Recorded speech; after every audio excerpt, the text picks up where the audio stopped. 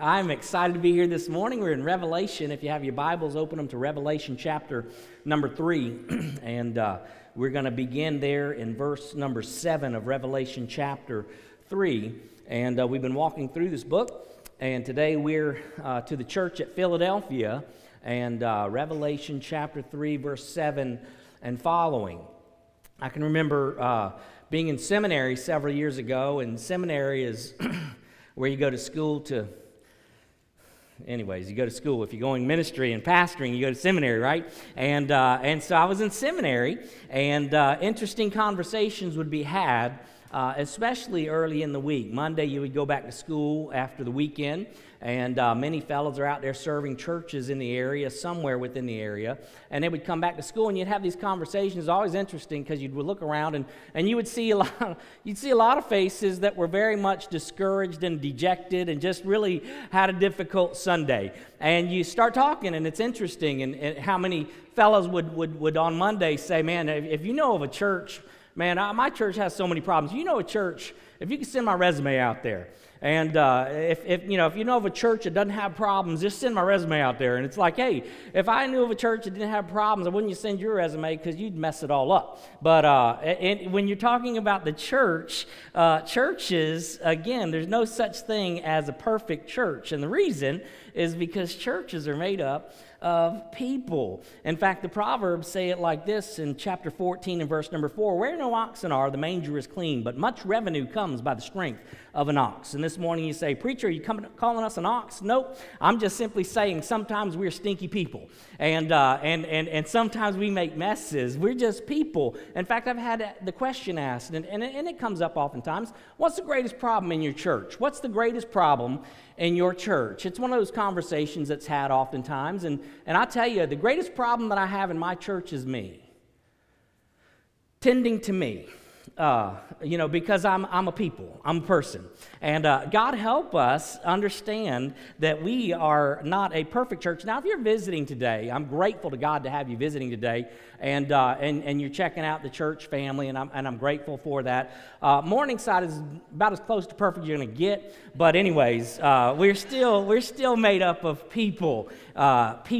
And so with that being said, no such thing as a perfect church. However, this church at Philadelphia, they weren't a perfect church, but I tell you what they were. They were an incredible church. When Jesus was writing these letters to the 7 churches, that's recorded in chapters 2 and 3, what you'll find is you'll find 2 churches, this being only one of 2, where when Jesus was writing to them, he did nothing but commend them. There was nothing in them that he said, "Hey, I need to really call you out for this one right here," but rather he's commending them. They were doing some things that were really, really great.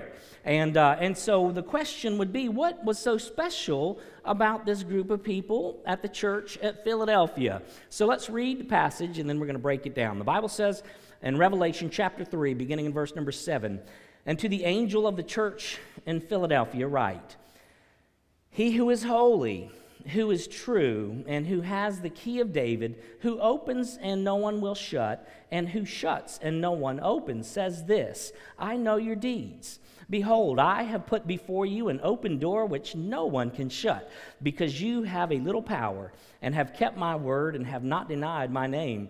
Behold, I will cause those of the synagogue of Satan, who say that they are Jews and are not, but lie, I will make them come and bow down at your feet, and make them know that I have loved you, because you have kept the word of my perseverance. I also will keep you from the hour of testing, that hour which is about to come upon the whole earth, upon the whole world, to test those who dwell on the earth. I am coming quickly. Hold fast what you have, so that no one will take your crown.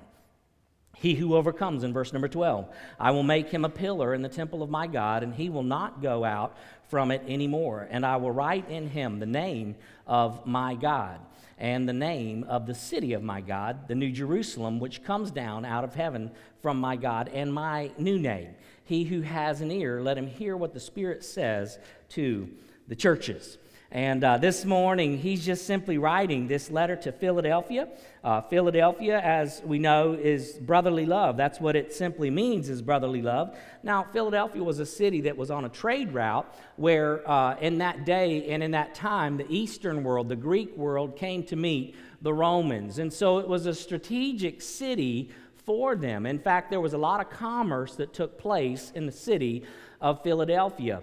But it was a city that was marked by Greek customs and Greek cultures. And so the Greek people, because they had this strategic city where they could infuse the Roman culture with their own culture, looked at the city of Philadelphia as being the place where we can help expand our Greek culture. And so it was a strategic city for not only the Greeks, but I tell you what it was also. It was a strategic city for the church in Philadelphia. Praise God for putting his people in strategic places, opening doors of opportunity for them along the way. In other words, it wasn't just expanding Greek culture, but it was also, for the church's sake, we look for the opportunity to expand the gospel of Jesus Christ in this strategic place. It's amazing. When I think of strategic places, I believe that we are in a strategic place. We're in a city that has several universities, and so we're talking about influencing and impacting generations to come. We're talking about sending out missionaries from right here at home in our backyard. And so I'm grateful to God for putting us where he has, not just in a college town, but even in this particular place in this city. Do you realize that when this church was put into this place, there was nothing out here except for farmland? This was a cow pasture. That's what we had here. These were cornfields out here beside us. And in fact, I've had the privilege and opportunity to talk to some of the people who said, yeah, we would take the cows from this field and walk them down basically a dirt path over towards over towards Buck Lake Road over there, and it was just a bunch of cow pastures back in the day. But I believe that God in his sovereignty knew that, hey, the city's going to come, and there needs to be a church out there in that place. I believe that he sovereignly planted us right here in this location strategically, because now we're on the fastest growing side of the community. And with that comes great, great responsibility. I'm grateful to God for where we are. I wasn't going to go into all that, but we did. So he says this. He's writing about the city, and he introduces himself as he has to every other church, and he says this. He gives a threefold introduction of Jesus Christ. So Jesus is writing to the church. God Almighty is writing to the church. And again, I like to just encourage you. It's one thing to say, well, what did he say to that church? That's a great question, and we're going to look at that question. However, God help me. If you were writing to me today, what would you say to me today? The one who knows my hearts, the one who knows my thoughts, the one who knows me better than I even understand my own self. What would he say to me today? Well, he introduces himself in a threefold way. He says, he who is holy, talking about Jesus Christ. He who is holy, talking about the purity of his character. This is a declaration of the deity of Jesus Christ. He's the only one who is unstained.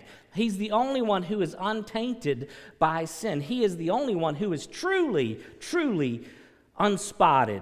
And in fact, the Bible says in 2 Corinthians chapter number 5 and verse number 21, 2 Corinthians 5 and 21, he made him, talking about Jesus, God made Jesus who knew no sin to be sin on our behalf so that we might become the righteousness of God in him. In other words, he's simply saying, hey, there was a sacrifice that was unspotted, untainted, worthy to pay the price for your sin and my sin. But he was without sin, so he took my place and he took your place on the cross. That's what he did for us. And so he's saying, hey, the one who is without sin, the one who is holy, the one who is pure, again, a declaration to his deity. But then he goes on to talk about his conduct and that he's perfect. He says, who is holy and who is true. Who is true. And at the end of the day, he is the only one who is totally true. I mean, what we do is we try to practice what we preach, but what he did was he basically preached what he practiced. I mean, we can be truthful, but we're not true. We can be truthful. And in fact, you can take a man that does nothing but lie, nothing but lie, nothing but lie, nothing but lie, and you can talk to that man. And if he never tells anything but a lie, and in a moment you say, hey, tell me about yourself, and he says, well, I'm a liar. In that moment, he's truthful. And so are we.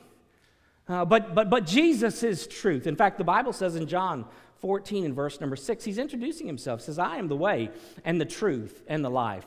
And here he's introducing himself again, and he's saying, hey, the one who is true. He speaks true. He is true to the core. But then he goes on from there and talks about his power. Says this, who has the key of David, who opens and no one will shut, and who shuts and no one opens, says this. In other words, he's referring back to Isaiah, and in Isaiah chapter 22 and verse number 22, there's a story, and it says this, Isaiah 22, verse 22, then I will set the key of the house of David on his shoulder, and when he opens, no one will shut, and when he shuts, no one will open. And he's talking about this fellow by the name of Eliakim, and Eliakim was granted the keys to the house of David. That comes with great authority. That comes with great responsibility. What he's saying is Eliakim has been granted all of the resources of King David, because he holds the keys. And what he's saying to us is that Jesus Christ holds the keys to everything you will ever need. That's who he is. In fact, I can remember, when you're talking about the one who holds the keys, who opens the doors along the way, the one who holds the keys to all the resources of heaven. I remember when I was at Florida State, and playing baseball, there was a fellow by the name of Jimmy Callaway, and some of y'all might know Jimmy Callaway. He's deceased, but he was a great man. And Jimmy Callaway was our equipment manager at Florida State, and he was for years for all the athletic, all of us, and for baseball and football and basketball, and he held the key to the equipment room. And anything you needed, it was amazing to me. I got to know Jimmy Callaway because, man, he had the keys. He was a powerful dude. If you need batting gloves, he had them brand new. If you wanted a new bat, you could go into the room. If you wanted some new spikes, he had them. If you wanted whatever you wanted, he had the key to all the resources you needed to do your job. Now, it was funny because every time you talk to Jimmy, I said, Jimmy, I'd like to see if I can find a new bat in here. And he said, well, Gilly, it doesn't matter what you swing, you can't hit anyways. But that's okay.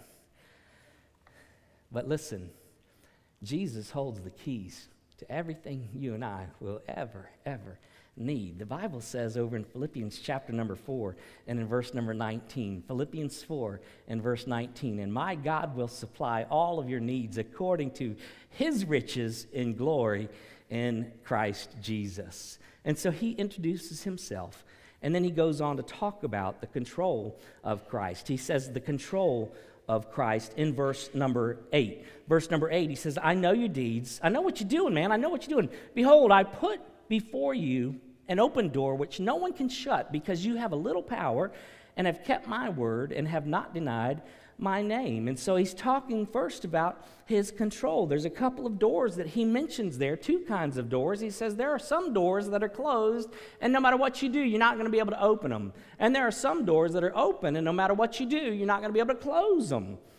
There's a couple of kinds of doors, but when you're talking about Jesus, and you can look through the Word, you can find several doors to which he holds the keys for us. In other words, when you're looking through Scripture, you'll find that Jesus holds the keys to the doorway of death. He holds the keys to the doorway of death. Revelation chapter number 1 and in verse number 18. In Revelation chapter 1 and verse number 18, the Bible says, in the living one, and I was dead, and behold, I'm alive forevermore, and I have the keys of death and of Hades. He holds the keys to death. He's the giver and taker of life. It was Job. If you remember the story of Job, when Job, his whole family was taken out, and Job responded, naked I came from my mother's womb, and naked I shall return. The Lord gave, and the Lord takes away. Blessed be the name of the Lord. What was Job saying? Job was saying, hey, my God holds the keys to death. So he holds the keys to the doorway of death. Not only does he hold the keys to the doorway of death, he also holds the keys to the doorway of salvation. He holds the keys to the doorway of salvation for you and for me. The Bible says in John chapter 10 In John chapter 10, verses 7 and following, the Bible says it like this. So Jesus said to them again, "Truly, truly, I say to you, I am the door of the sheep. And all who came before me are thieves and robbers, but the sheep did not hear them." In verse number 9, he says this of chapter number 10, "I am the door, and if anyone enters through me, he will be saved, and will go in and out and find pasture." He is the doorway of our salvation. He's the only way to be saved. In fact, he said, "I am the way and the truth and the life. No man comes to the Father but by me." In John 10, I am the door. There's only one door. In fact, when you look through Scripture, it's interesting when you look at the Old Testament. The way to look at the Old Testament and understand the Old Testament is always look for Jesus in the Old Testament, because every page of Scripture is written about Jesus Christ. I mean, it's God's story of redemption. And so when you look back at the stories in the Old Testament, they're not simply there just to look and say, wow, what a wonderful story was that. But if you go back and look, for example, at the story of Noah and his ark, Noah and the ark, when all of a sudden the rains came down, Noah built this boat, right, this big, huge boat. And on that boat, there wasn't but one door. I mean, that's how he was told. There was only one door. There was only one way to get on to the boat. And do you know that just before the rains began to fall, that Jesus Christ was the one who shut the door? He's the one who controls the doorway of salvation for you and for me. In fact, the Bible says in John chapter 6 and verse number 44, says, "No man may come to me unless the Father who sent me has drawn him." Jesus said that. Now, what's that saying to us? What that's saying to me and what that's saying to you is you don't determine the day of your salvation. You don't determine how or when you're going to approach him. He holds the keys to the door of your salvation. And when his Holy Spirit draws, we need to respond, because there's not a guarantee that he will continue to respond tomorrow. Just ask the people when God shut the door on the ark. It was too late. Jesus controls the keys of death. He controls the keys to the doorway of salvation, but he also controls the doors, the keys to the door of our service, He opens the doors of service. He opens doors of opportunities. He closes doors of opportunities for us along the way. He's the one, if we wait on the Lord and trust in him, he will open those doors and draw us and lead us to where he wants me to be and where he wants you to be. That's how he is. He's the doorkeeper. He holds the keys to the door. 1 Corinthians chapter 16, verses 8 and 9. 1 Corinthians chapter number 16 and verses 8 and 9 say it like this. So Paul was writing, "But I will remain in Ephesus until Pentecost." Why are you going to do that, Paul? He says it in verse number 9. "For a wide door for effective service has opened to me, and there are many adversaries." What's he saying? He's saying, oh man, you know what our adversaries are? Adversaries in our life is simply obstacles that we see that are opportunities that God sees. In other words, God can use me and God can use you if we don't get overwhelmed at the obstacles and say, man, I got to get out of here. How many times do we look for another door when God opened a door for us to be exactly where he wants us to be? And you say, man, I don't like it here. Well, God, help me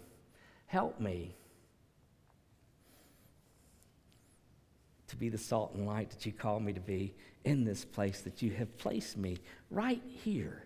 You know what happens to us a lot of times if we're not careful? Is we set out to do things for God. What we do is we say, man, I'm going to do this ministry for God. I'm going to serve in this way for God. And then what we do is we say, here's a doorway, God, come through it and use me. And it's backwards. It's backwards. He's saying, hey, I'll open the door for you. And a lot of times what happens is we get simply frustrated, and ministries oftentimes fail because God didn't open the door, but we chose to do it anyways. And it just doesn't work that way.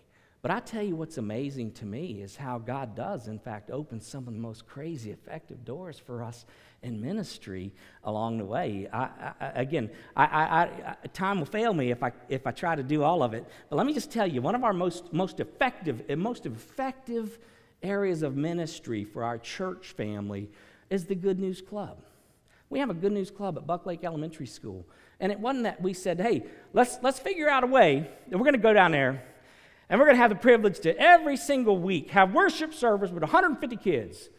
I wish I could tell you, yeah, that was my plan. We did not plan that. That was a door that was presented to us nearly almost 20 years ago. In fact, it's been an incredible blessing because I have the privilege to do some collegiate ministry stuff now, and I love it. But I tell you what's interesting is I had kindergartners that I taught at Good News Club that are now in collegiate ministry. What a blessing is that? But let me tell you how that worked. Here's how it worked. Man, I'm just here. I'm just starting out, man. I don't know what's going on. I'm just grateful to God to have a place to be able to preach in a church family. We have the opportunity to just grow together. And I got a phone call one day from a guy, said, hey, would you be interested in doing a Good News Club at Buck Lake? And I'm like, Good News Club, man, that's like flannel, like flannel, that kind of ministry. What do you call it? Flannel stuff? Flannel graph? Back in the day, old school. I was thinking, that's old school. Who wants to do that?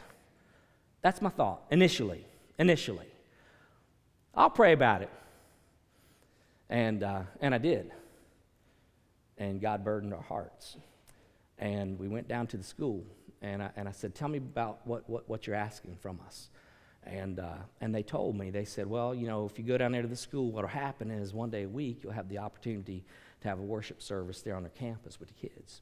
I said, man, okay, we'll do that. I said, what are we talking about? How many people I need to get?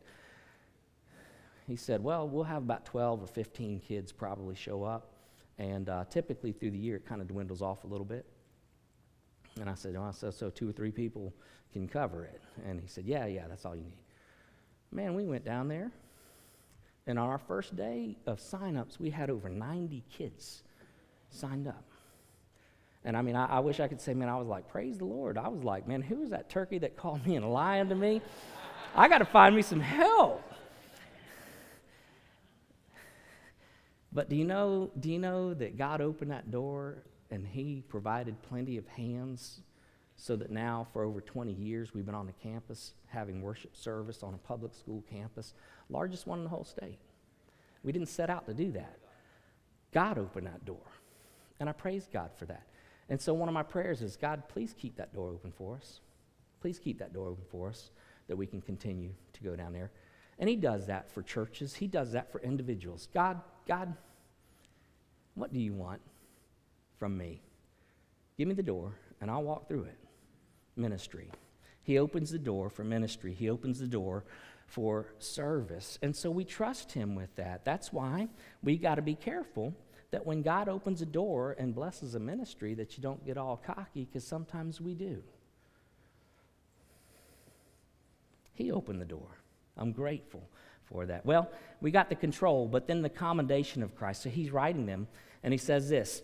He goes on, verse number 8, same verse. I know your deeds. Behold, I put before you an open door no one can shut, because you have a little power and have kept my word and have not denied my name. So he's giving them the reasons. He's saying, hey, here's the commendation. You've got a little power. You've got a little power. It's interesting how he's writing, saying, hey, you're that church. There's really nothing impressive about you. It's not that you got big numbers. It's not that you got big buildings. It's not that you got, a lot of influence. You're just a small church out there. In fact, in and of yourself, you're kind of weak.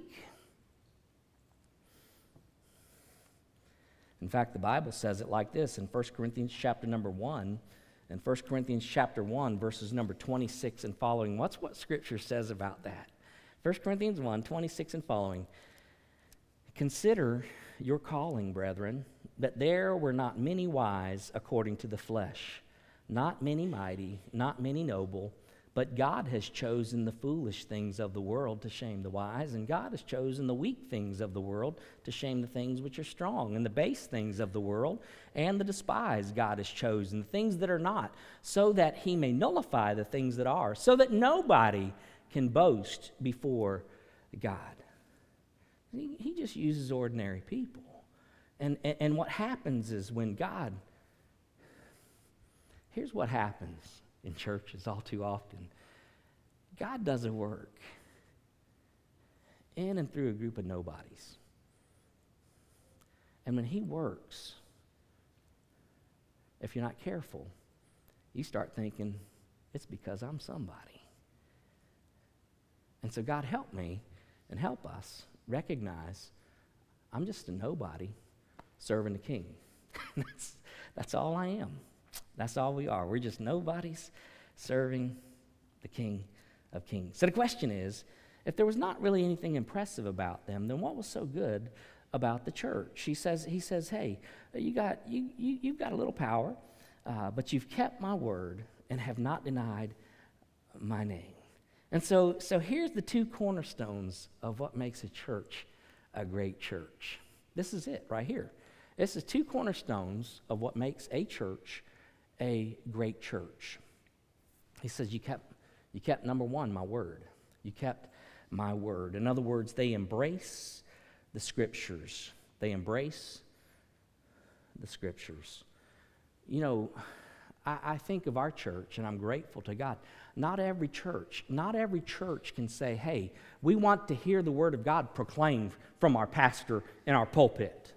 Not every church can make that claim. In fact, I would even go so far as to say there's a lot of churches that would fire me for preaching God's Word. That's messed up. That's seriously messed up. But I'm grateful to God to have a church, a body of Christ. And it doesn't mean we always say an amen, because we ought not always say amen. In fact, if we're preaching from God's Word, there's going to be a lot of times that we're saying oh man rather than amen. But we need to hear that because it sharpens us along the way. God's Word is essential to a solid church. And I'm grateful that I can say, man, we're much like the Philadelphian church. We recognize the necessity of God's Word. That's why we've got a Awana program. Do you know the Awana program, it is all about God's Word. That's what it's about. And man, we've got people that are volunteering more than what we even need volunteering. Why? Because we recognize the importance of God's Word. Every area of ministry that we have is built on God's Word. I mean, our youth ministry is built on God's Word every time they get together. Let's make sure we're opening the Word of God. Why? Because we desperately need to feed one another from His Word. And it needs to be untainted food. It needs to be good. God's Word is so important. I mean, we even have musicians that are theologically sound. That's kind of a joke. I'm just playing. I am grateful to God because I'll tell you what, there's a lot of music out there that's sorry music. It tickles the ears, but it's sorry theologically. And I'm grateful to God for worship pastors that recognize, hey, we want to do it right. We want to do it right. So I'm grateful for that. We practice the Word, number one. Number two, exalt the Savior. You've not denied my name. You know, it's one thing to hear God's Word. It's another thing to practice God's Word. And what he's saying is, hey, listen, you haven't denied my name. You've not just talked the talk, but you're walking the walk. You are living life to bring glory to the name of Jesus Christ. In other words, what you are is you are Jesus with skin on. The Bible says in 2 Corinthians chapter number 5 and verse number 20, if you go there, I don't have it on the overhead, but it says this, you're my ambassadors. In other words, you are, that's why we say, man, you know what you are as a believer in the Lord Jesus Christ? What you are, who you are, is you are Jesus Christ with skin on today in this world. You have the privilege and the honor to be empowered and entrusted by God Almighty to do His bidding along the way. And I'm grateful to God, man. We have a church full of people. I'm grateful to God. We do have a church full of people who are saying, hey, I want to be His hands and feet along the way. And I am amazed. I am amazed. In fact, it's such a blessing whenever you hear of things happening in the body That it's like, hey, we're not a church. If you're looking for a church where it's all about the pastors on the staff that do all the ministry, this ain't the place. That's not to excuse any one pastor, because I believe that we have pastors that are chief servants in our body as well. But the church that's healthy, the church that Christ commends, is the church that says every member is a minister. Every member has a responsibility to be my hands and feet. And I believe the church at Philadelphia was a church that whenever you met one of their members, they were Jesus with skin on. They were busy loving people. And God help us to love people. It doesn't happen by chance. I'm grateful for the privilege, again, that we have a church family that says we're about people. We're about reaching people with the gospel. In fact, the whole Vanish thing, we have a drama coming up. And I just want to encourage you, man, to be in prayer about that thing. If you've never walked through one of our fall dramas, I would encourage you, sign up early. Okay? Sign up early, like the first Friday night. Why do I need to sign up on the first Friday night to walk through a drama that I've never been to? I'll tell you why. Because I believe that God, the Holy Spirit of God, is going to grab your heart and He's going to bring some people to your mind's attention and heart's attention that you've never shared the gospel with, and they need to hear the gospel, and you'll have privilege to bring them back with you the next week. Y'all all right? I am thankful to be here today. The Bible goes on to say this in verse number 9. So the comfort of Christ. So he's writing. He says, man, this is why. You've kept my word and you've not denied my name. And then he goes on to say this. Behold, I will cause those of the synagogue of Satan who say that they are Jews and are not. In other words, he's talking about those who are practicing Judaism and they're not saved. They're Jewish people biologically, but they're not saved people. They're lost people. And I'll make them come and bow down at your feet and make them know that I have loved you because you have kept my word of my perseverance. I also will keep you from the hour of testing, the hour which is about to come upon the whole world to test those who dwell on the earth. I'm coming quickly. Hold fast to what you have so that no one will take your crown. He who overcomes, I will make him a pillar in the temple of my God, and he will not go out from it anymore. And I will write on him the name of my God and the name of the city of my God, the New Jerusalem, which comes down out from heaven from my God, and my new name. He who has an ear, let him hear what the Spirit says to the churches. And so he's writing them, and he says, here's several things that I'm going to bless you in an incredible way. Because one of these days, we're going to see him face to face. You realize that one of these days, everybody in this room is going to see Jesus Christ face to face. And the question is, are you ready for that day? He says, man, I'm looking forward to my family. In fact, those that are faithful, let me tell you what's going to happen. And he says several things. Number one, I'm going to give you a special position. A special position is going to be had just for you. In verse number 12, he says, I'm going to make you a pillar in heaven. The Bible says in verse number 12, I'll make him a pillar in the temple of my God, in the dwelling place of my God. And so back in the day, what you had is you had these columns, these pillars, and you would have people that for whatever reason, they might have made major investments into the community, and so they would build a statue and make a pillar down there in town, literally. And so that you could walk by and say, wow, there's one of our pillars of our community. And so today we talk about the pillars in the community. And who are the pillars in the community? Those who hold special places of significance. And so he's saying simply this. Sometimes we get into the book of Revelation, especially the book of Revelation, for whatever reason, our minds kind of check out and think, man, he must be, why do I want to be a pillar?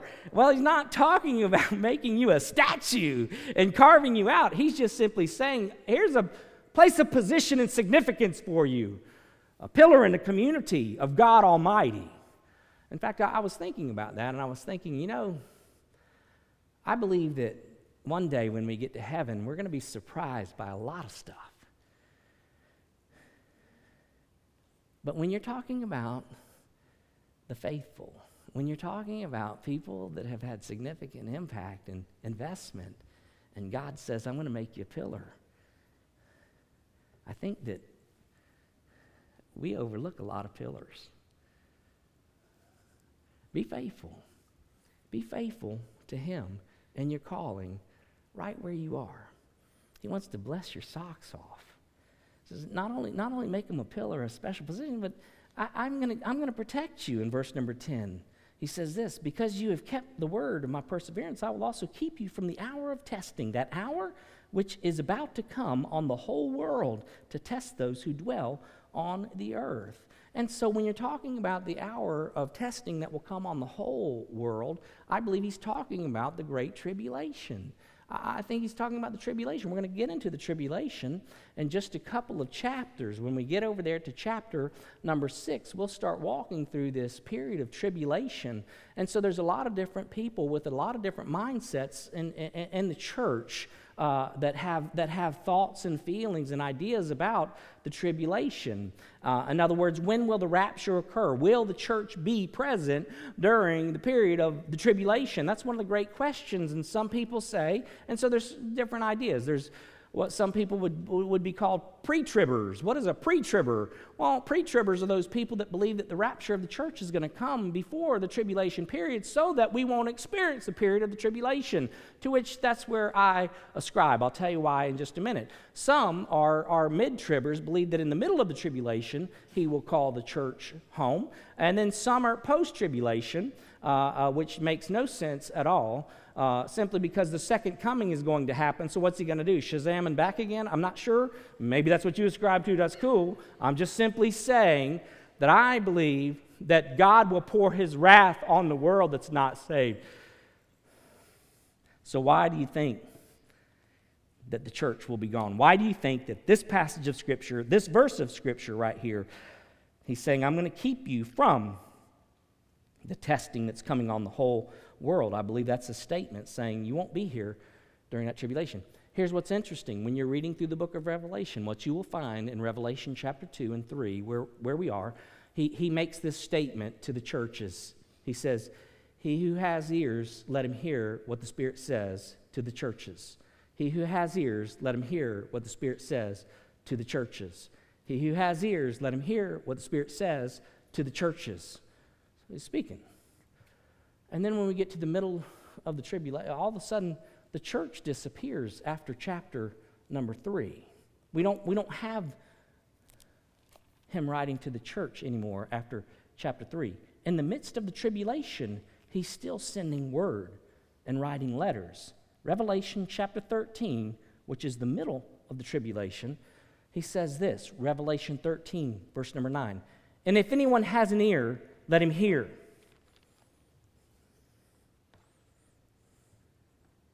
What's missing? What's missing? The church. To the church. Why? Because we're not here. We're with him. So, pre-trib, he's saying eternal protection. You won't go through that period. I've got you. I've got you. And then he says, not only that, but you are an incredible possession of mine. And he says there in verse number 12, as he's writing, he says this, he overcomes, I will make him a pillar. And we talked about that. And he says, I'm going to write on him the name of my God, the name of the city of my God, the New Jerusalem, which comes down out of heaven from my God, and my new name. And so he says, hey, you're going to be a special possession of mine. I'm going to write my name on you. I'm going to write my Father's name on you. You know, when you think about those possessions that you had over the years, a lot of times what we do is we'll write our names on those possessions, won't we? And why do we do that? Because I want the world to know it's mine. It's my stuff. That's mine. Saying, you're my people, and you are special people. And I'll write my Father's name on there. I'll write the place on there. But I'll tell you what else is going to be written on there. My new name. My new name. You know, last Sunday, we sang a song in this service. And one of my favorite songs, 1,000 Names. I know you by 1,000 names. Remember singing that last Sunday? If you were here last Sunday, I know you by 1,000 names. And we sang about 10 of them. But still, I know you by 1,000 names, right? It's going to be 1,001 names. Because here we're going to have a new name. Why a new name? Because we're going to know him in a new way. What a day that's going to be. What a day that will be when my Jesus I shall see when I look upon his face, the one who saved me by his grace, going to take me by the hand and lead me through the promised land. What a day, glorious day it's going to be. Are you ready? Are you ready for that day? Have you been faithful? Have you been faithful? That's what he desires from us. Just be faithful. Just be faithful. Would you do me a favor this morning? Join me for a time of prayer. As we pray this morning, I just want to ask a couple of questions. And the first one is simply this. Has there ever been a time in your life when you've been born again? Because we're not talking about religion. We're not talking about being a religious person. We're talking about a new birth, a spiritual birth. A time in my life when I recognized, man, I have sinned and fallen short of the glory of God. And my sin has separated me from a holy God. He is holy. He is true. And I'm not.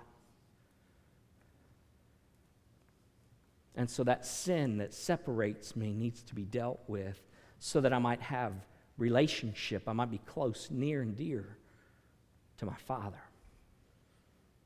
Jesus Christ, he who knew no sin, he became sin. He took my sin. He took your sin and paid the price of our sin debt on the cross. And the Bible says we're saved by grace through faith, not by works. What does that mean? That means that the only way I can be saved is to humble myself before God and acknowledge I can't be good enough. I can't work hard enough. I can't go to church enough to be made right. The only way and the only hope I have is through the shed blood of Jesus Christ on the cross, that because of that, my sin can be cleansed. And today you can. You repent, you call on the name of Jesus Christ, and today, you can be saved. If that's never happened in your life, I'm inviting you today to call on his name. To call on his name. We're going to sing a song. After we sing the song, we're going to have people waiting down here, down front. You come. We're going to have a baptism going to happen here about 10:10. Invite all of you to hang out for a minute in here, but then come join us right outside. We're going to be out here in the courtyard celebrating salvation. But today may be the day of your salvation. You come today.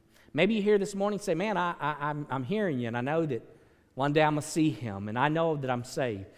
But I also got to confess today that I haven't been faithful. Man, I haven't been faithful. God's opened doors, and I haven't walked through. Maybe God's closed doors, and you're still sulking and ticked off because it's a closed door. Maybe today you just say, hey, God, I'm so sorry. Please forgive me. Start fresh today. Oh, God, thank you for the day. Thank you for your goodness. Thank you for your love. Oh, God, thank you for this opportunity once again that we have to respond during these days of grace. We love you. In Jesus' name we pray. Amen.